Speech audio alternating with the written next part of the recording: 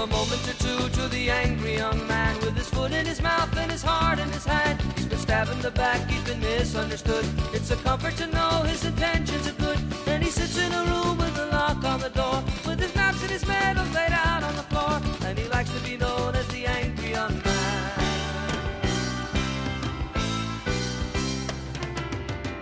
I believe I've passed the age, consciousness and righteous rage. I found that just surviving was a noble fight. Get up and get your hand over your heart. I hope everybody had a great Independence Day this weekend.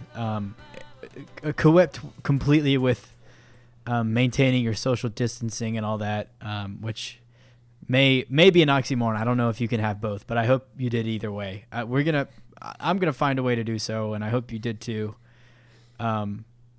Paula, so this is something that I can't stop thinking about, and I'm curious where you fall in line, I guess, is what I'm trying to say. How long is your hair right now? I actually got a haircut, I think, yesterday. So my hair is actually decently short right now.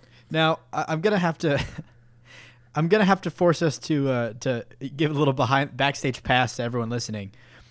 Are you saying that you got a haircut yesterday, as in the day that we're recording this, and you're telling the truth, or are you anticipating that you're getting a haircut the day before this episode releases, and therefore you're projecting into the future, claiming that your hair feels pretty good, even though you really have no idea right now in the moment recording this how your hair feels? No, I mean, I should have delayed if I really cared about this show and us making quality content, I would have delayed it till after the show so that I could truthfully say that about the Monday that this is posting. But in truth, yesterday, which was like Tuesday or something, that's actually when I got my haircut. Oh, okay. Right. From us recording this, yeah. On the other hand, I haven't gotten a haircut since February. Oh my goodness. This is the longest. I try to get a haircut once a month, once every 6 weeks at most. So this is by far the longest my hair's ever been, by like 3 to 4 times. And it's trouble. I had to put a hat on, but I had to switch it so that the hat was on backwards, because the bill of the cap kept contacting the mic stand and just making really bad reverberations through my audio recordings. So now I've got a backwards hat on, and I've got like a little TJ Detweiler tuft of hair poking through the front, and underneath the bill it's flaring up like and curling around the bill of the hat. I look like a monster. But I'm trying to see where this takes us, because we've talked about on the show before hair in a variety of ways. First of all, the left versus right part, which you were influenced by Relient K in, if I remember correctly. I'm impressed that you remembered that. Yeah, that's right. And we've also talked about, I think, hair products at a certain point. We have. At least one, if not both of those, came up on our first bonus episode of Quarantine when we were at a bar talking about just random things. I was actually just thinking about that episode today, because I would commit foul felonies to be able to safely go to a bar right now. to be able to just be sweaty and uncomfortably pressed up against a wet bar, just awkwardly making eye contact with the bartender for 20 minutes because I don't want to be impolite or seen as rude if I try to get their attention vocally. And so I'm just staring at them while strangers press up against me and spill drinks down the back of my shirt. I would kill for that right now. You're really selling me on that. But even with your disgusting description, I'm sold and I miss it too. Well, I'm for one, I'm jealous of your haircut. I just wanted to check in and see if, how we were getting. I had gotten a haircut in something like February, and I was due to get one like right as we had to start staying home. So like it was already kind of long then. Yeah, me too. And then, and then I did not get one until maybe like May, when it was like legal to do so. And I mean, the person who cuts my hair she just has her own room, so it's not like a big place with lots of people. So I was like, I felt safe. Yeah. I had never looked. You're right. We've actually talked about haircuts quite a bit in terms of hair products, hair directions. One of my first topics on the show, I think, was talking about how much I love haircuts. It's true. Big fan of haircuts. But I have never been more excited for a haircut than the first one I had out of quarantine. So I reached record lengths in April. How would you describe how long your hair is right now? If I take my bangs and stretch them out all the way, it's to beyond the tip of my nose.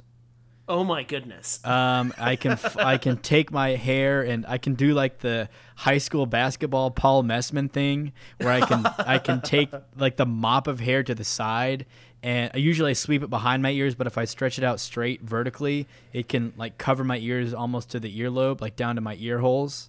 Oh my gosh. And then the back is hard to tell because the back is actually doesn't feel quite as long as that, and it also curls up really bad. But a lot of times, like right now, I have hair poking out from under my hat, but it's curling up around the edges of the bill of the hat. And it'll curl up around my ears and like poke me in my own ear hole from the back, which is very uncomfortable. All in all, I had to buy some extra strength, like high strength hold hair products. I upgraded from the pomade, and it's come in handy. I try a different hairstyle literally every day of work. I wake up and Nice. I try something new to arrive at something that I like, and I'll usually settle on something pretty good for about 3 days, and then after 3 days it's grown enough to where that first strategy that looks good no longer works. And right now I remain in a transitionary period where I'm still trying new things. It still looks pretty wild. I tried this is going to sound extraordinarily cocky. I want to say that I know in a thousand years I could never scratch the surface of even believing I could pull this off. But I tried like kind of a Bradley Cooper strategy this morning, with kind of slicking it back all the way, and I just looked like some kind of pervert. So the look didn't fit me especially well. Yeah, there are men, especially in like almost exclusively celebrities, who are like in movies and probably professional hairstylists accounting for every hair to make sure it actually looks good, that I will see them with like the slicked back look and it looks incredible. But if I ever consider that, I just look like a wannabe gangster, like mobster, or just like so incredibly lame. Yeah, it's not a good look for me either. Yeah. So I'm we'll see what I do tomorrow. I'm trying different strategies with the amount of moisture I use, the amount of product I use, how much I dry it off before I leave for work, how I part it, all kinds of stuff. And we really haven't had tremendous results recently, but back to the drawing board. We're going to keep trying. All in all, every now and then I'll come up with something that I'm like, hey, that looks pretty good. And then in an hour and a half, I will have changed my mind 4 or 5 times about how good it actually looks. But I'm having fun with it. I'm kind of curious to see where this ends up. I'd like it for it to be long enough to where I've got like the Boromir length or something from Lord of the Rings. Yeah. So maybe I'll end up there someday, depending. But I feel like this is my one chance to. I've got the kind of, what am I going to do excuse with the pandemic going on. So I'm going to rock it as long as I can. And then it will be the most glorious haircut that anyone's ever had when the time finally comes. Yeah. I mean, between one, we don't see people as much anymore. And number 2, you're considered a hero for refusing to get a haircut. There's never been a better time to test out lawn hairstyles. I'm just that selfless. It's not for me. Exactly. Okay, it's for everyone else. That's a great way to look at it. I appreciate it. I'm really proud of you. You're truly a hero in these trying times, Zach. Thank you. I try. Zach, I was kind of thinking that we could bring back the Hinge binge this week. Do you have any updates for us on that front? No, I'm still living in a dating app-less world, a social media-less world. It's been fantastic. No exaggeration. It's been great. It's been delightful. I've been intentionally trying to curtail my pursuit of attention, and like I mentioned last episode, and it's going well. So I'll say I'm not there yet, all right, but I'm fighting real hard, and I don't. That's a long-winded way to say that. No, my phone has been extremely dry, and I have been flirting in text messages here and there, and it's gone nowhere. So, long-winded way to say that no, I have no successes to report. Nice. Well, after you put that very self-reflective and introspective answer out there, I think it's great that while you are becoming a more wholesome person, I am just digging in the gutter for attention anywhere I can get it. I love it. I am I am still on social media, not even posting, just lurking, lurking way too much. And I guess since you since you are not on the apps, I guess I really just brought this up to make an announcement that I am back active on the apps. Back in announcement, action, baby. everyone. Paul is on the market and looking to talk to people. You heard it here first. This is like Variety or TMZ. Like look out, ladies. Paul's on the prowl. That's the headline. Yeah, it's big yellow font. It's you stepping out of the barbershop with a coffee, and like a paparazzi photo. Yes, exactly. This entire episode actually is going to be a profile of me, and I'm going to be posting a link to all my social medias and dating apps for everyone to come get a taste of this. I am feeling weird about how I ended that. I don't feel comfortable with that. Let's move on. All right. I'd like to actually update the audience on some things I brought up last episode. So last episode I made a pretty bold claim, maybe a bit presumptive, that it might be my last time recording in my parents' household. That was a lie. I'm here. However, I do have exciting news, which is it was a longer process than I expected, which only adds to my topic from last week about house hunting being infuriating. But I did apply to a house that I'm renting, and my friend Ezra and I, who are going to be living together, did get accepted. So we're going to be signing paperwork like tomorrow. So it is happening. Congrats. Thank you. Very excited. Making moves. Yeah, I'm looking forward to it. But that being said, I'm not yet there, and so this time I'm saying it with a bit more confidence. This should be the last time I record the podcast in my parents' house. I'm gonna hold you to that. You don't want a lawsuit on your hands. I sure hope you do.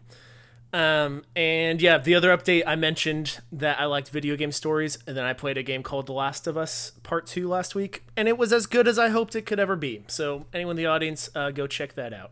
That's all I have to say. Great. Wow, that's good. Good if I talked about anything relevant, or that I remembered what I talked about to the next episode, maybe I could update. What did you talk about last time?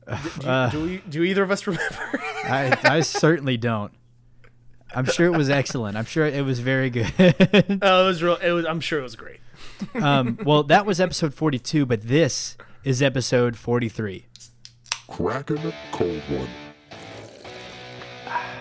And welcome. I'm Zach Andrews. This is Paul Messman.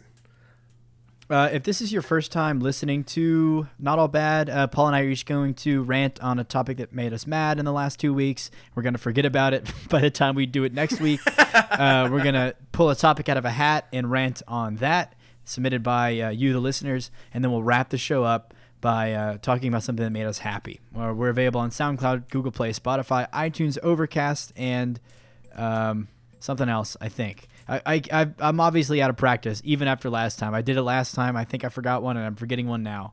But you can find us on Twitter at Not All Bad Show, and you can email us at notallbadshow@gmail.com.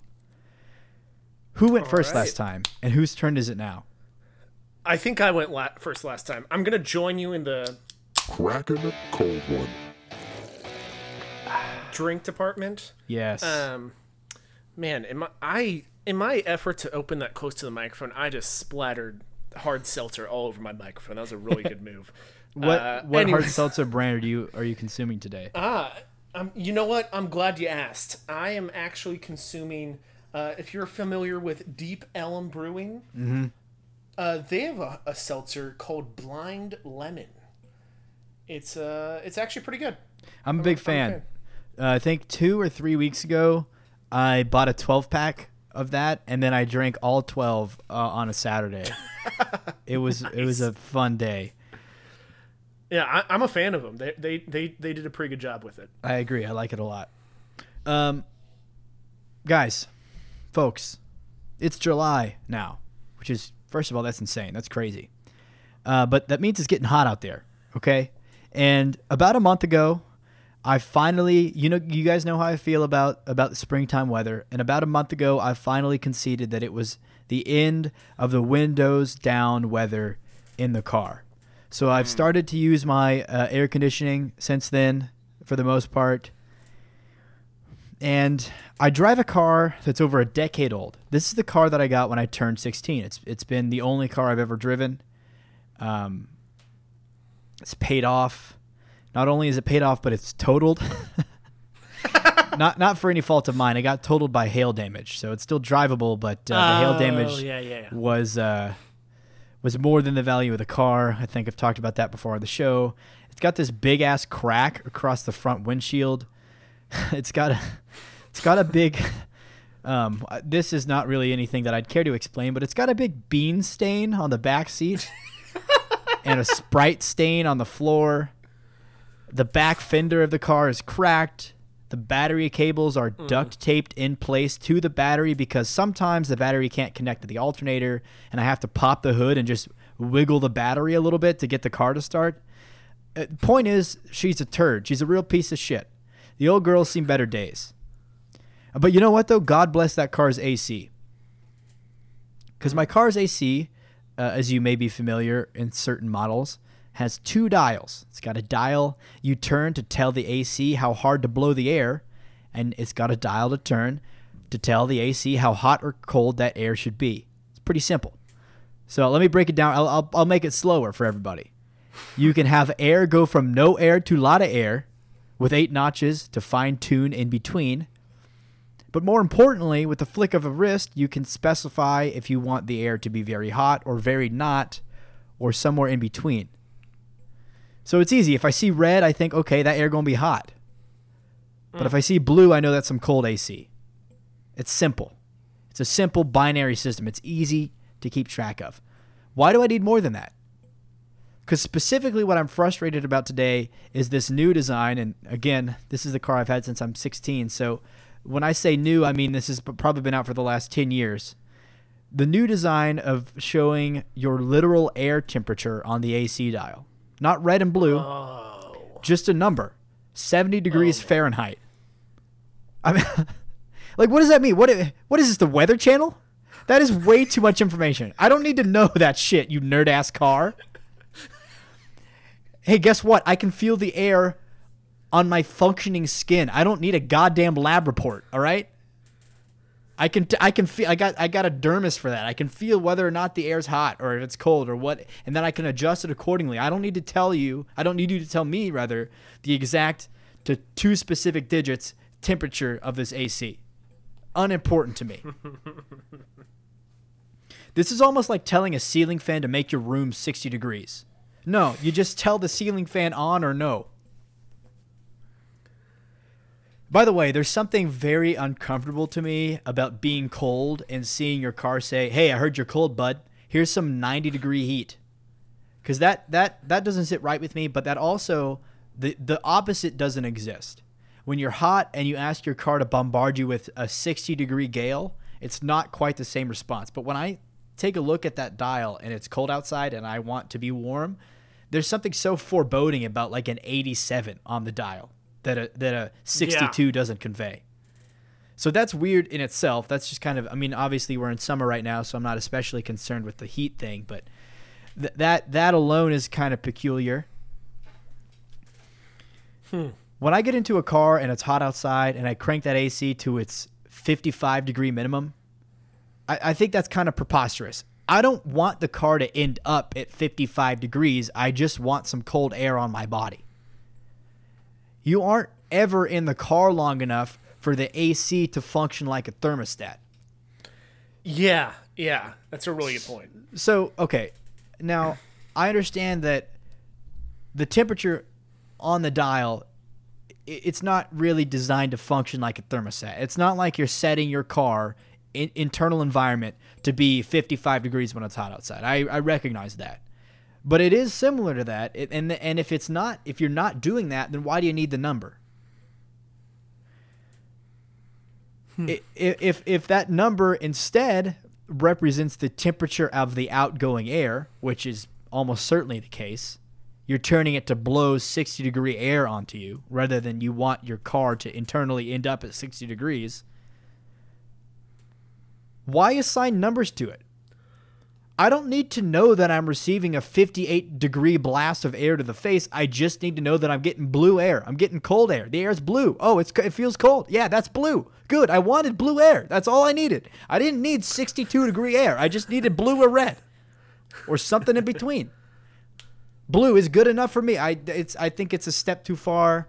Don't even get me started on the bullshit that is push-button starts. This is just the tip of the iceberg. But I think that this whole number thing is a bridge way too far. Nobody needs that. It's like ordering lobster at Golden Corral. It's trying to look fancy, and you get nothing for it. There's no point. You just look ridiculous. You know, so I have a lot of thoughts on this, and you know, I think this is one of the great parts about this show is this is something that I hadn't put two and two together and realized that I have strong feelings about this, but I have very strong feelings about this. Okay. Because when you're in your home, there is an expectation that you're probably going to be there for hours.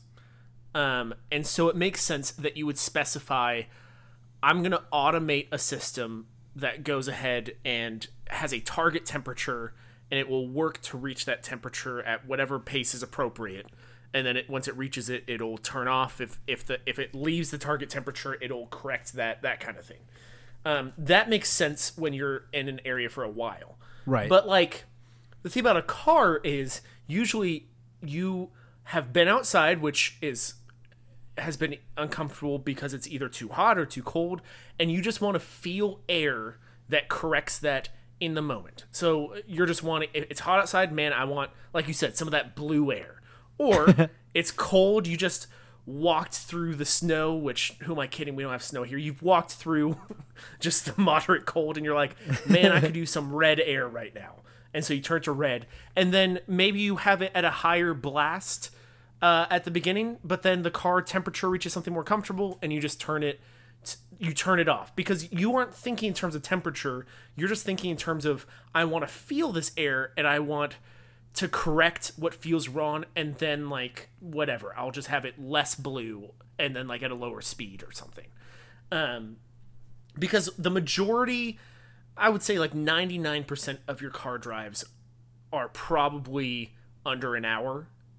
And then, like, very rarely, I mean, some people take longer drives, some people drive for their job. Maybe they like the number. But if you are in the car so long that you basically live in your car, then sure, maybe it's nice to automate that system to, like, be like, I want it 71 degrees, not a degree higher, not a degree lower.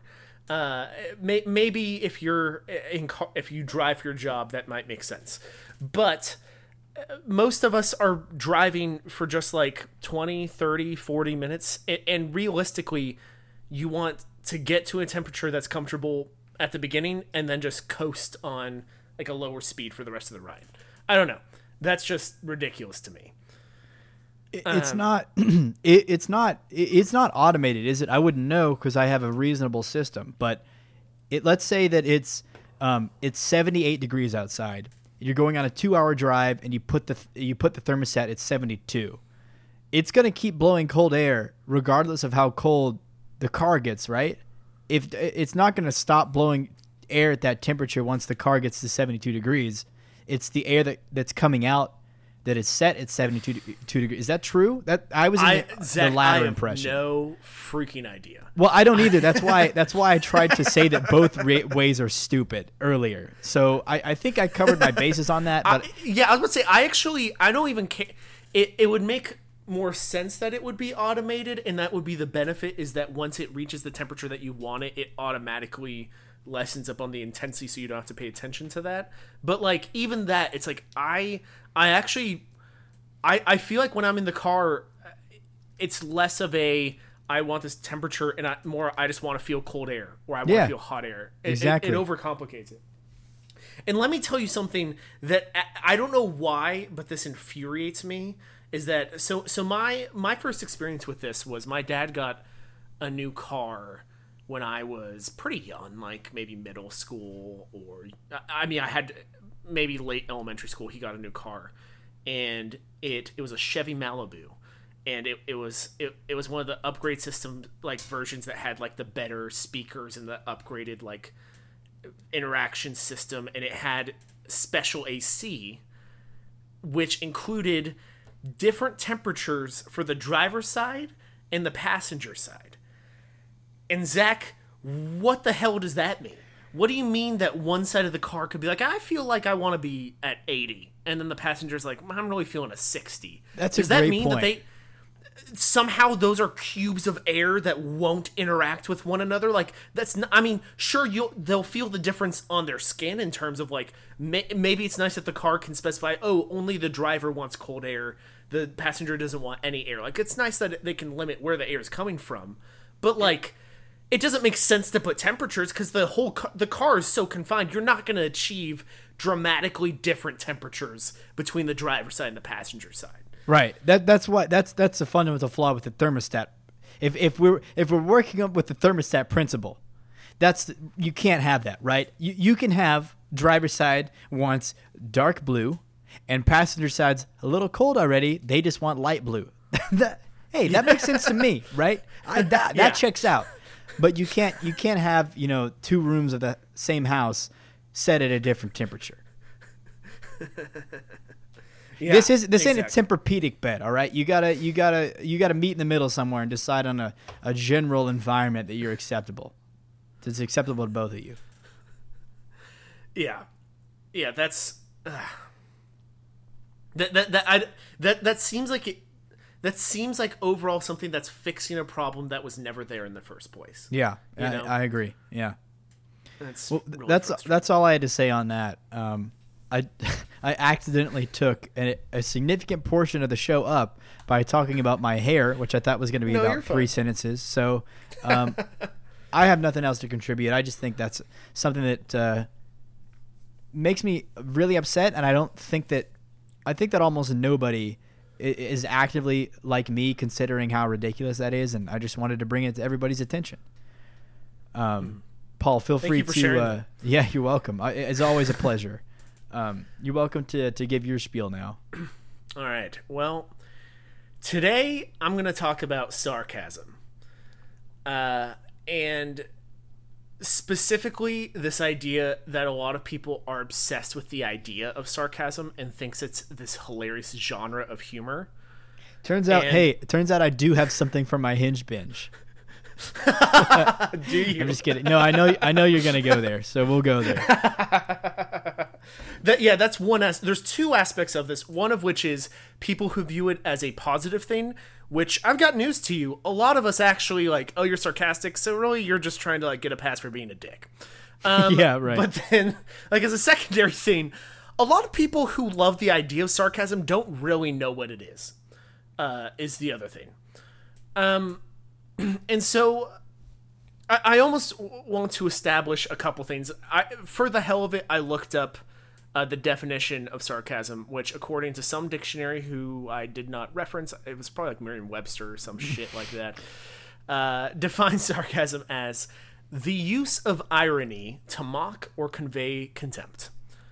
I think that's a pretty good definition. But then a lot of people also like to bring up that that like the Latin root basically means like to cut or tear away flesh or something. Like break someone down is like where it comes from.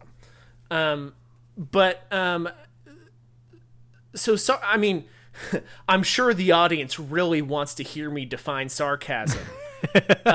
So that was sarcasm, right Beautiful, there. beautiful example. Wow. Thank you, man. I consider myself an expert. And I don't want the audience to be wrong here, because I clearly we actually do use sarcasm quite frequently. I think it's a tool among many within humor, and just language in general to convey things. I think it can be very useful for highlighting inconsistencies with something or poor logic in something else, or it can I will admit frequently be funny. But I just want to say that a lot of people, when they just keep describing themselves as sarcastic people, I kind of don't view that as a positive thing. For one, and you kind of hinted at this, on dating profiles, people will be like, yeah, I'm just really sarcastic. I need someone who is just as sarcastic as me, or who can handle my sarcasm. Here's the worst one. Fluent in that? sarcasm. Shut the can't up. I can't believe you'd even say that out loud. It's disgusting. It's just like, sure, we can have some witty banter, but there's something about, like, maybe I just have a weird image in my head, but I'm just I get this feeling from people who say they're fluent in sarcasm that they just, like, they can't take anything seriously, and they just always speak in irony, and it loses its luster. Yeah. I don't know. That, or they're just, like you said, they're just using it as an excuse to be a dick all the time. Yeah, in fact, go ahead. No, I was just gonna say, and they think it's funny instead of mean. So an example I also want to mention is that, so you and I both wrote for the Mug Down, which at our college was a satirical publication. I'm sure most people in the audience know that, but there's a chance that some may not. And you and I were sometimes responsible for going through applications of other people who wanted to join. And I will say that a huge red flag for someone applying was them saying, yeah, I'm just really sarcastic all the time, or like, all my friends always tell me I'm so sarcastic, or like, I just want to write a bunch of sarcastic things. And not that we're trying to like toot our own horn too much here, but like a good humor publication isn't just sarcastic and isn't just trying to tear everything down. And the implication of sarcasm is, I just want to make fun of everything and like mock everything. And that is an aspect of satire for sure, but that was always a red flag when someone like too much mentioned how much they loved sarcasm, because that wasn't quite the same thing. More than a red flag, that was almost an insurmountable negative. Yeah, like they better have a lot, like they better be so funny in the rest of our application that we are just like, okay, so we disagree on the definition of sarcasm. Like they have to, it's like that suddenly they had to convince us that they were funny, you know? It was a huge red flag. And so this brings me to my other point, which is I feel like on the internet, I all the time witness people, and this isn't just the internet actually, I see this in real life all the time too, who just don't seem to understand what sarcasm is or what it means to be sarcastic. Let me give you an example. Let's say someone was like, hey, I'm gonna go swim in my pool today. And let's say that person happens to be self-conscious about swimming. And so someone replies like, yeah, I bet that went really well since you're such a great swimmer. And that person's like, hey, I'm actually self-conscious about being a swimmer. And that person's like, oh, no. Like, I was just being sarcastic. No, see, what you said still means that you think that they're a horrible swimmer. Like, just because you're being sarcastic doesn't erase the like there still is meaning to your words. And I just all the time will see people saying like horribly mean things or horribly insensitive things, especially online, and someone reply and be like, hey, why are you being a dick? And the person's like, oh, no, I was just being sarcastic. It's like, no, listen, we know you're being sarcastic and it was really mean. Like, that's not an excuse to just say whatever you want. And like, it's like, oh, you were being funny. It's like, no, like the meaning of what you were saying was actually really mean. And I don't know, it infuriates me seeing people all the time just like, it's like they can, sometimes people just won't even say something sarcastically. They'll just say something straight up like F you. It's like, oh, I Yeah, was being sarcastic. It's like, yeah, you what do you suck. mean you're being sarcastic? Like people who like just say horribly insensitive or mean things, and then just like their cover is like, no, you don't get it. I was being sarcastic. It's like, that's not how that works. Like, there's no way to like interpret this where you weren't being mean. And I don't know. It's just, I feel like there's just a certain group of people who their cover for being mean is just they're being sarcastic, and I have gotten really tired of tolerating that as like, I don't know, acceptable behavior, because it's really not.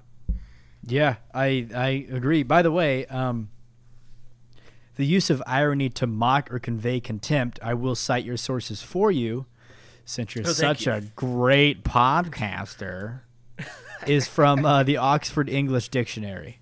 So that's where you can turn for all. Thank you, Oxford English Dictionary, for your sponsorship of the show. For all your word and verbal needs, turn to Oxford English Dictionary. Yeah, so I just wanted to clear that up. I wanted to give the proper shout out, so I did a quick Google search of the exact terminology that you used. I'd like to say one thing. First of all, I think everything you said is spot on. I totally agree. Everyone uses sarcasm. Sarcasm is an acceptable way to convey meaning or humor. I'm not discounting that. I have always said for years and years and years, there is no easier or more or less impactful form of humor than sarcasm, excepting like fart jokes. Like immediately after, on the lowest rung on the ladder of humor is crude humor just because it's crude. Immediately after that is sarcasm. It requires no skill. It requires no forethought. It requires no outside knowledge, no referential humor. There's absolutely no finesse to it. It is the easiest and the lowest form of comedy there is. Not saying it can't be effective or that it can't be funny. But if that's something that you're proud of your ability to use, you are automatically an unfunny person. Because if you were good at a single comedy-related thing, then sarcasm wouldn't even blip on your radar for something that you're good at in terms of being funny. Just trying to call out as many people as possible with this one segment. Yeah, I'm sure they'll really appreciate it. See, that wasn't funny. Anyone can do that shit. I'm almost having a lot of fun being obnoxiously sarcastic. Yeah, there's a lot of fun to that. There's one thing that I just thought of that I just want to mention really quick, which is that, to me, one of the examples of like how sarcasm is a cheap attempt at humor is in lots of kids live action shows. So the types of shows that would be on like Disney Channel or Nickelodeon, but the ones that are like typically more live action. So like your Hannah Montanas, your Sweet Lives of Zach and Cody. I'm going to make you have to list at least 7. Keep going. Your Drakes and Joshes, your iCarlys, I think we're at 4. Yep. Your Zoe 101s. I don't know if that's a good example. I don't think there's a laugh track on that. Your Sweet Life on Deck. Okay, you just got one more. Victorious? I didn't watch that one, but that's a show. Wow, there's 7. Well done. Thank you. I feel like the blueprint for those shows is insecure teenager says something, other teenagers are like, oh, great job, and then like cue laugh track. It's like Hannah Montana's friend tries to sing and opens up, and then everyone's like, oh, you're such a great singer, and the joke is like they actually suck at singing. It's reminding kids that they should never try something new. And then the whole audience just laughs hilariously, like, yeah, you got them, Miley. And it's like, I don't know, I feel like maybe all of this obsession with sarcasm is to blame from from those shows, or like someone's like, oh, Zach is like, oh, I accidentally spilled all these beans in the hotel lobby. And then Cody turns over, is like, great job, idiot. And then like the whole laugh track audience is laughing. That is the blueprint for every joke on those shows. It's so, so bad. We don't have time for this, but I want to do it. And this could be so bad that it's the longest running sequence of time that we cut from the show. I just want to do a little thought experiment here. Can we construct a full 30-minute Sweet Life of Zach and Cody episode? Obviously, we're not going to, spend 30 minutes doing it, but can we come up with a full plot of Sweet Life of Zach and Cody that is somehow related to, either beginning with, ending with, or centered around the idea of Zach spilling beans in Mr. Mosby's lobby? So, okay, I'll start us off. Okay, so I'm going to say the beans incident is at the beginning, is at the middle of the episode. Okay. There is a chili competition at the Tipton Hotel where people from around the nation are coming to participate in a chili off. And Wolfgang Puck is there with his famous Wolfgang Puck chili. And Mr. Mosby is trying to impress him as a potential future client of the Tipton series of hotels. Nice. And Zach is trying to feel free to jump in at any junction, Paul.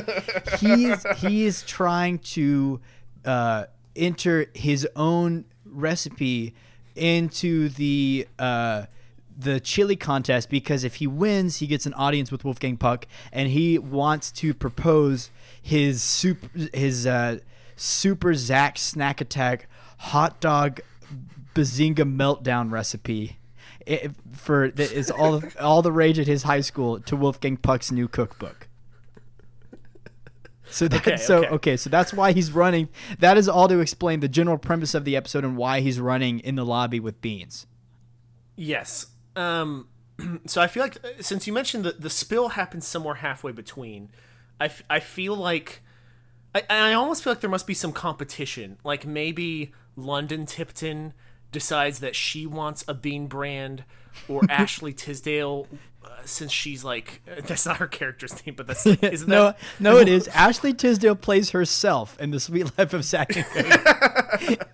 She's like seen as like, since she's working at this hotel and she's always like portrayed as poor next to London. I guess maybe she wants the prize money or something. Oh, I don't know. Yeah.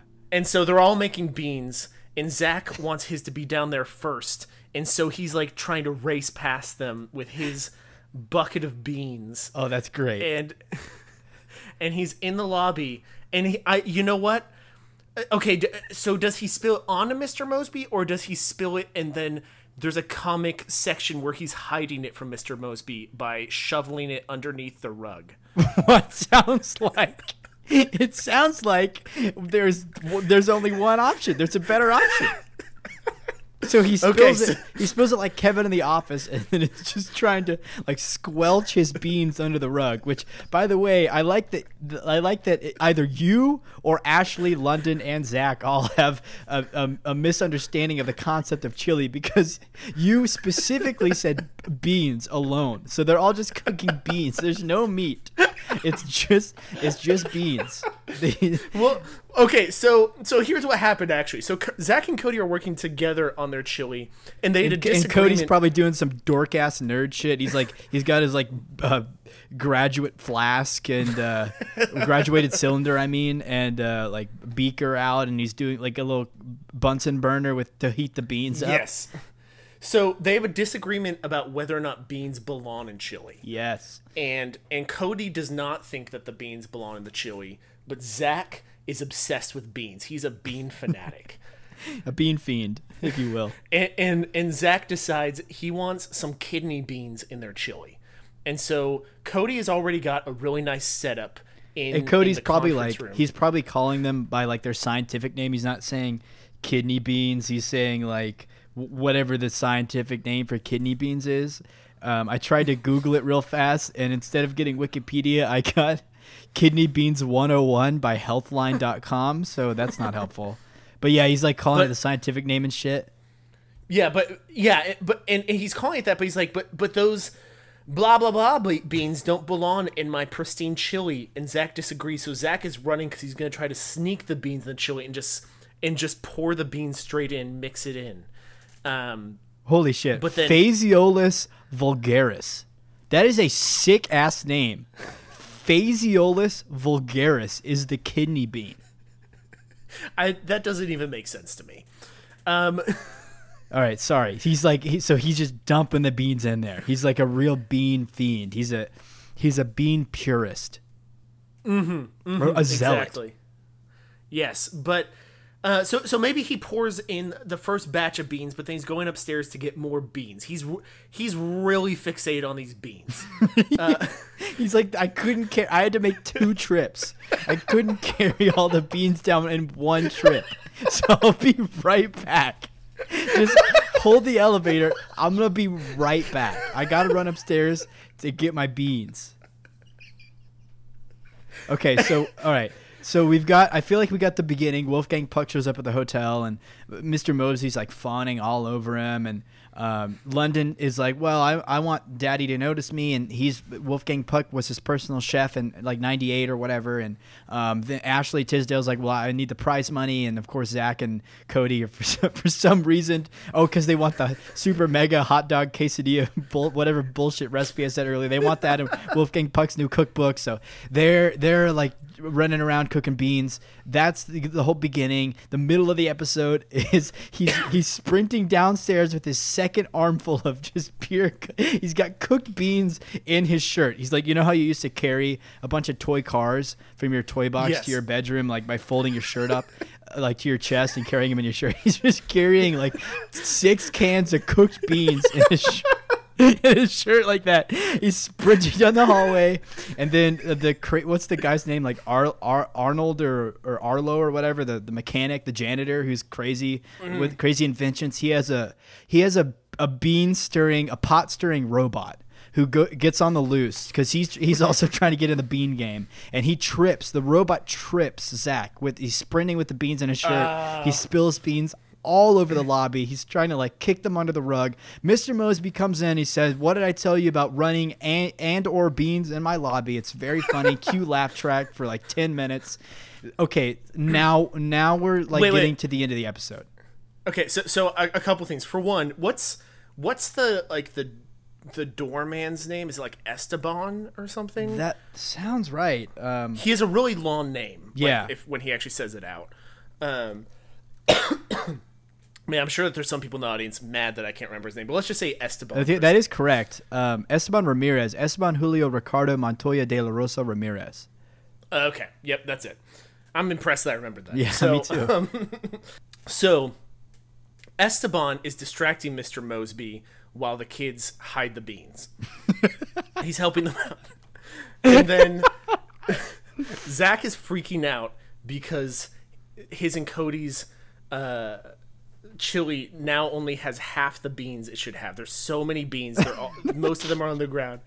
But then London and Ashley Tisdale, their respective bean chili recipes, they accidentally overdid the beans. Oh, no. And so the kids decide, or at least Zach, in a moment of passion trying to balance out the beans, he combines all 3 of their chilies. And now Mr. Mosby is furious because they're making a scene here. But now, what's the name of the chili expert? What's his name again? Wolfgang Puck. Wolfgang Puck comes over. He's a judge at this chili cook-off competition and tries the chili. And he is floored, and it is the best chili he's ever had in his life. It's just the combination of their 3 chilies. And then they have to split the fame, and Mr. Mosby is furious, and they all look at him and say something sarcastic like, "Weren't expecting that now, were you?" Or some bullshit. And then the like show that. fades out. Yes, that's the episode. Obviously, we have no time for this. First of all, that was fantastic. That was so fun. We don't have any time for this, but I'm gonna do it anyway. let's just take a dive into the Sweet Life Wikipedia. Like, not Wikipedia, the Sweet Life like fandom page. Okay. If we're on Zach Martin's page here. I just want to read. Zach Martin has a list of his biographical information, like Wikipedia: full name, nickname, birthplace, date of birth, age, things like that. Let's go down to the romances. He has romances under his biographical information. I'm just going to read them to you. His romances are Maya Bennett, Maddie Fitzpatrick, Bailey Pickett, Max, Agnes, Jessica and Janice Ellis. I'm assuming sisters. Darlene, Vanessa, Gwen, Ella, Betsy, Amber, Abby, Violet Berg, Piper, Olivia, Marissa, Alex Russo, Hannah Montana, Big Git, Tanya, Becky, Sasha, Hillary, Jenna, Tiffany, Dorda, Erilyn, Abigail, Abyssinia, Adelaide. They're running out of names. The other Adelaide. He dated 2. One of them is just called The Other Adelaide, which how many people have you met named Adelaide in your entire life? I'm almost confused. Is this the people his character has dated on the show? Yes. Audrey, Ava, Azalea, and then Azizika, which is a really fun name. I like that a lot. My goodness. This guy, now, conversely, if we check out Cody's romances, let's see what we've got. Bailey. He's got the one. So Cody isn't slaying quite as much in the hotel as Zach is, which is disappointing. But one final point I'd like to make about the Sweet Life of Zach and Cody Wikipedia fandom page. If you go to Mr. Tipton, Wilfred Tipton, who is played by the way, I should know this guy's name because he's a fairly famous actor. He's for some reason, this is what jumps out at me. He was the male announcer in Pitch Perfect, the Pitch Perfect franchise. Interesting. From this very grainy photo, I think that's him. It's a bad photo, but I also don't know his name. Wait, hang on. Sorry. We're working on it. John Michael Higgins is his name, and yes, he was the guy from that movie. But he's in like a million things. I mean, he's really famous. For some reason, that's just the first thing I thought of. And I don't have time to go through his Wikipedia. I will say that Mr. Tipton, London Tipton's dad's Wikipedia page, has unlike Zach, who has romances, has the rather foreboding biographical entry called Nemesis, of which Zach and Cody are the 2. How, this guy's a CEO of a major hospitality industry, Fortune 50 company, and he has 2, again, we go to their pages, they were, at the start of the show, 12 years old. 2 12-year-old brothers as his, quote, nemesis. So how's that going for, you, Mr. Tipton? Where are your priorities lying? Incredible. Anyway, that was a record-setting diversion, but it was I think it was extremely worth it. I think so too. Do you want to give your positive rant, Paul? Sure. I will go ahead and do that. This is going to sound incredibly random, but stick with me.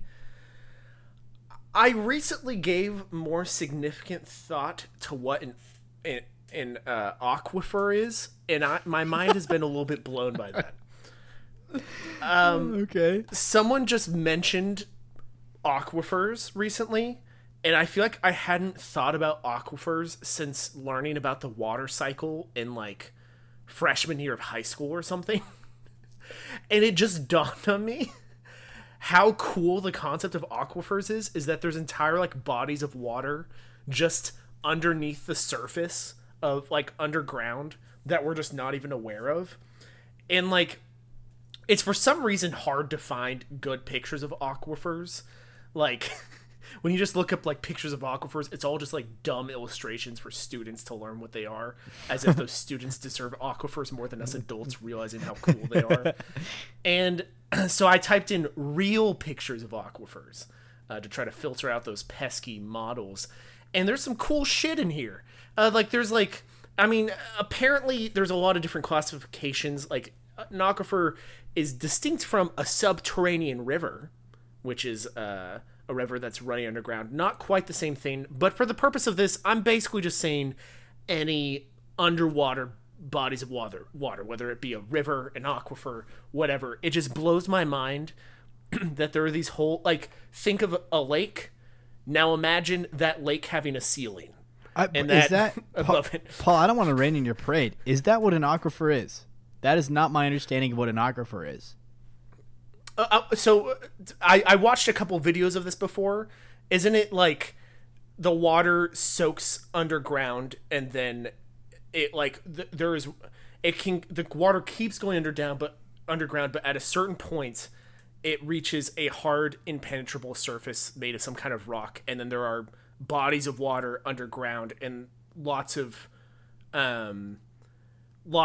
states and countries around the world that's where they draw a lot of their waters from aquifers. I don't know. I don't know. I'm just because I always thought it was like oil. Because when you drill for oil, it's not like a pool of oil.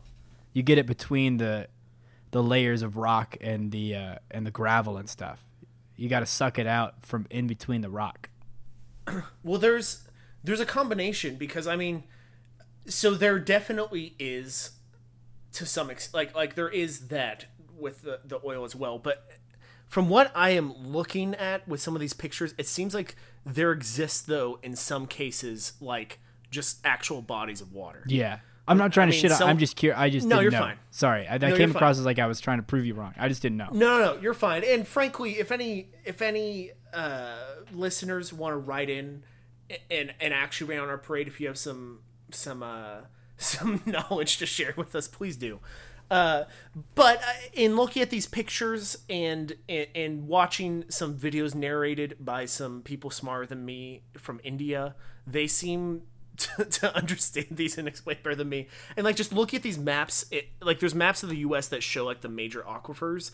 It's just wild to think that there's like all this water just trapped underground, and that's like the main source of water for a lot of people.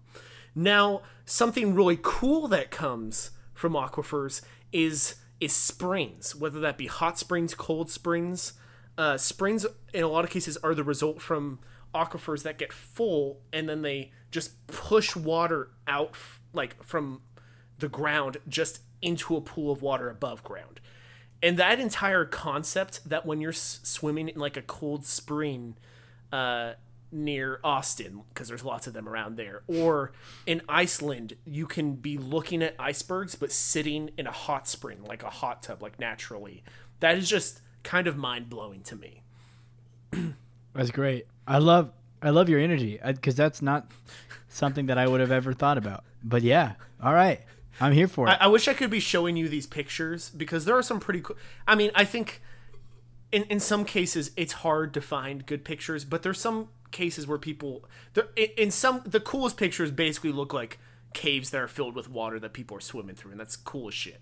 That's all. Everything I see is just diagrams from see those dumbass diagrams just filling up the Google images. That's why you got to look up the real pictures of aquifers. Some of them are even labeled real pictures of aquifers. Is one of the ones I found. None of those fake real photos. Exactly.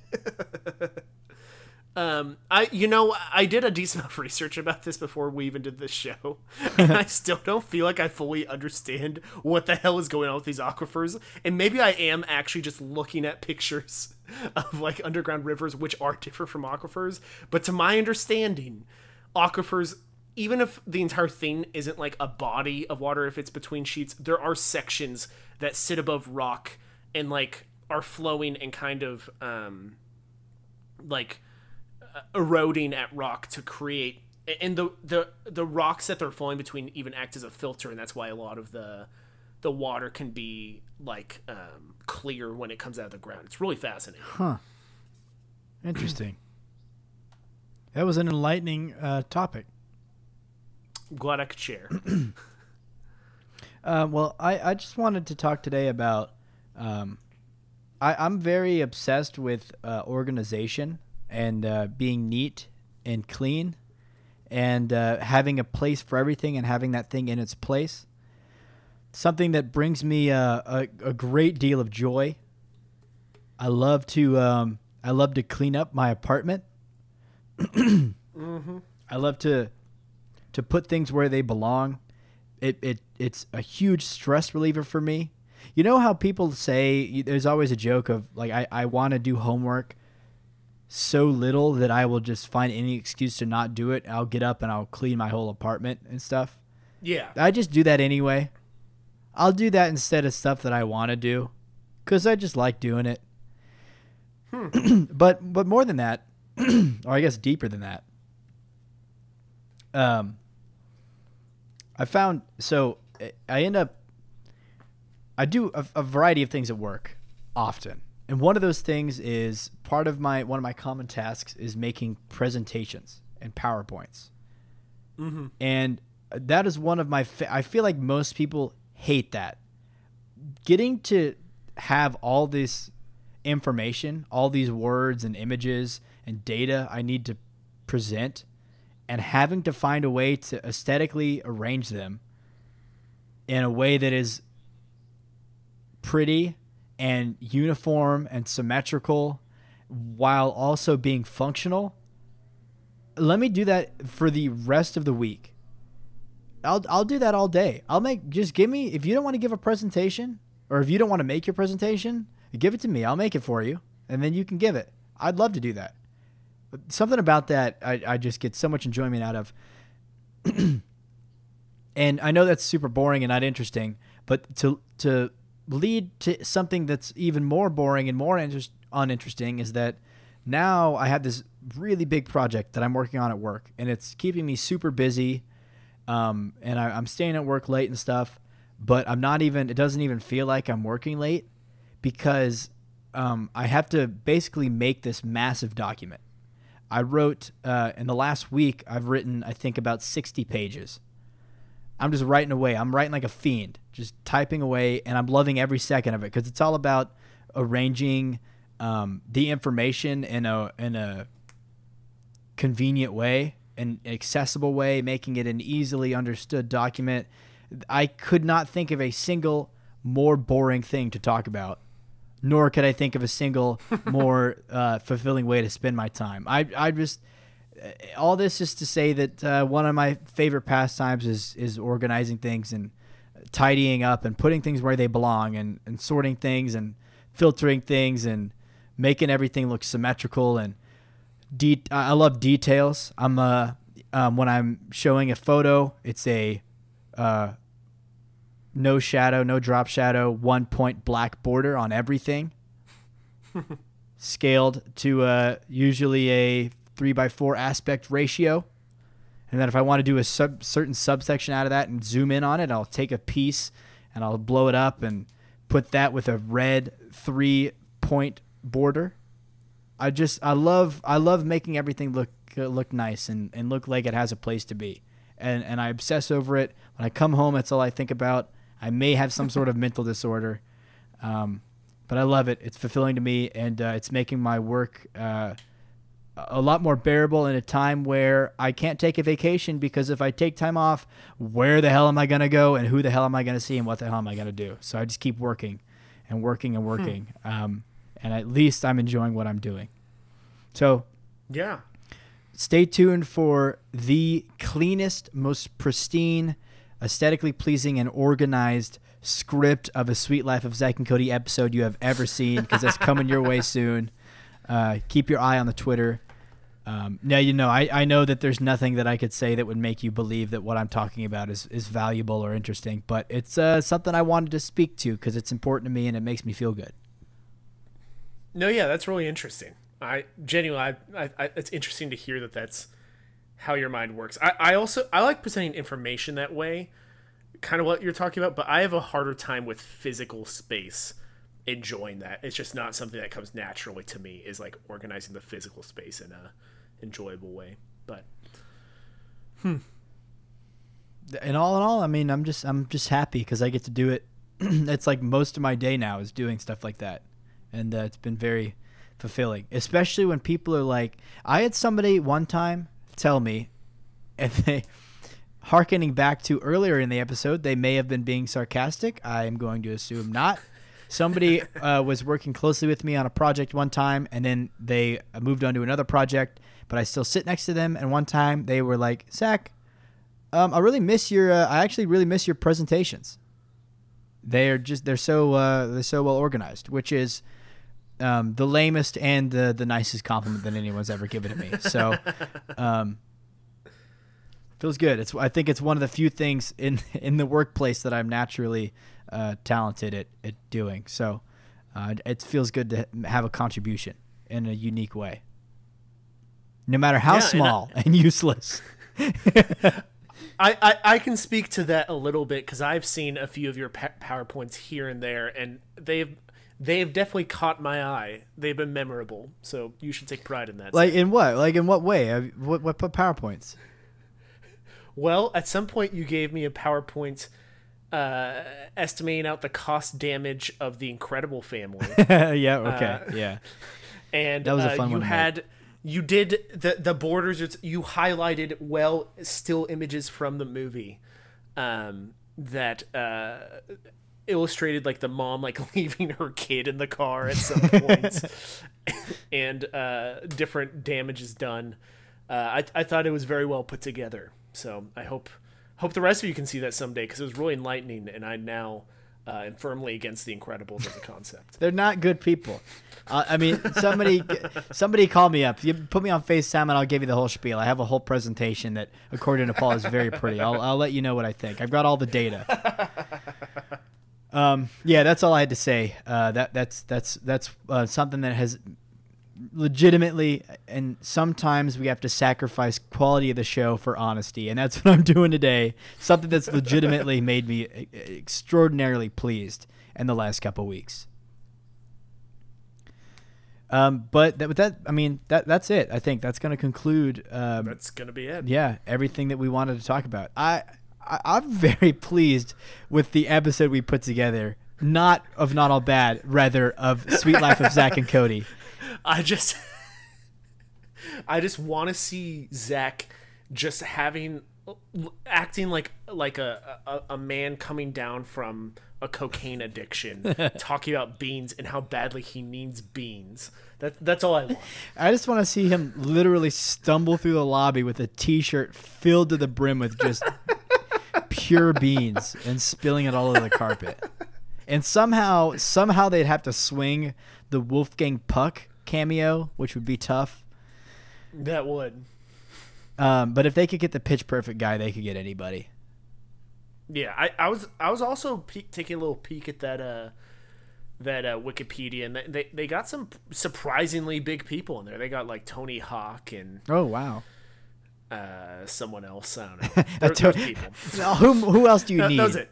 You got Pitch Perfect guy and Tony Hawk, and in our imagination, Wolfgang Puck.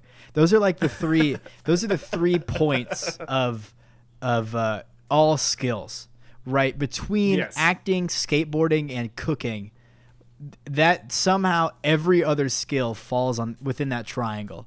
You know, like for example, being a car mechanic is probably a lot like cooking and a little bit like skateboarding, for example, or being a lumberjack is probably really far towards being a cook. I would get, sharp objects, knives, axes, but a little bit like being an actor because it's all about, the look is so important to how you do it. Yeah. Man, I have so much of the shit I've said today is just garbage. But if you like the garbage, you can like us on SoundCloud, follow us on iTunes, or I guess follow us. I always forget the term they use. I think follow is for Spotify, subscribe for iTunes. Please leave a rating and review on iTunes too if you haven't. We've gotten a handful of those, but it's been a long time since we've gotten a new one, and I would love to get a new one, and we'll read it on the show if you leave a review. We're on Google Play, Spotify, SoundCloud, iTunes, Overcast, and I got nothing. I think that was all of them. I think that's it. And on Twitter at Not All Bad Show, and you can reach us via email at notallbadshow@gmail.com. Finally, it would mean a lot to us if you told your friends about the show, and passed on. I thought this is a pretty good episode, I think. If you want to show them what the show's about, we didn't do a random rant, but we filled it in with some good Zach and Cody content. Pass on episode 43 if you feel like it was worth a listen. That'd mean a lot. All that being said, I have nothing else to contribute. So I'm Zach Andrews. This is Paul Messman. And this has been episode 43 of Not All Bad. Dance like nobody's watching. Rant like nobody's listening.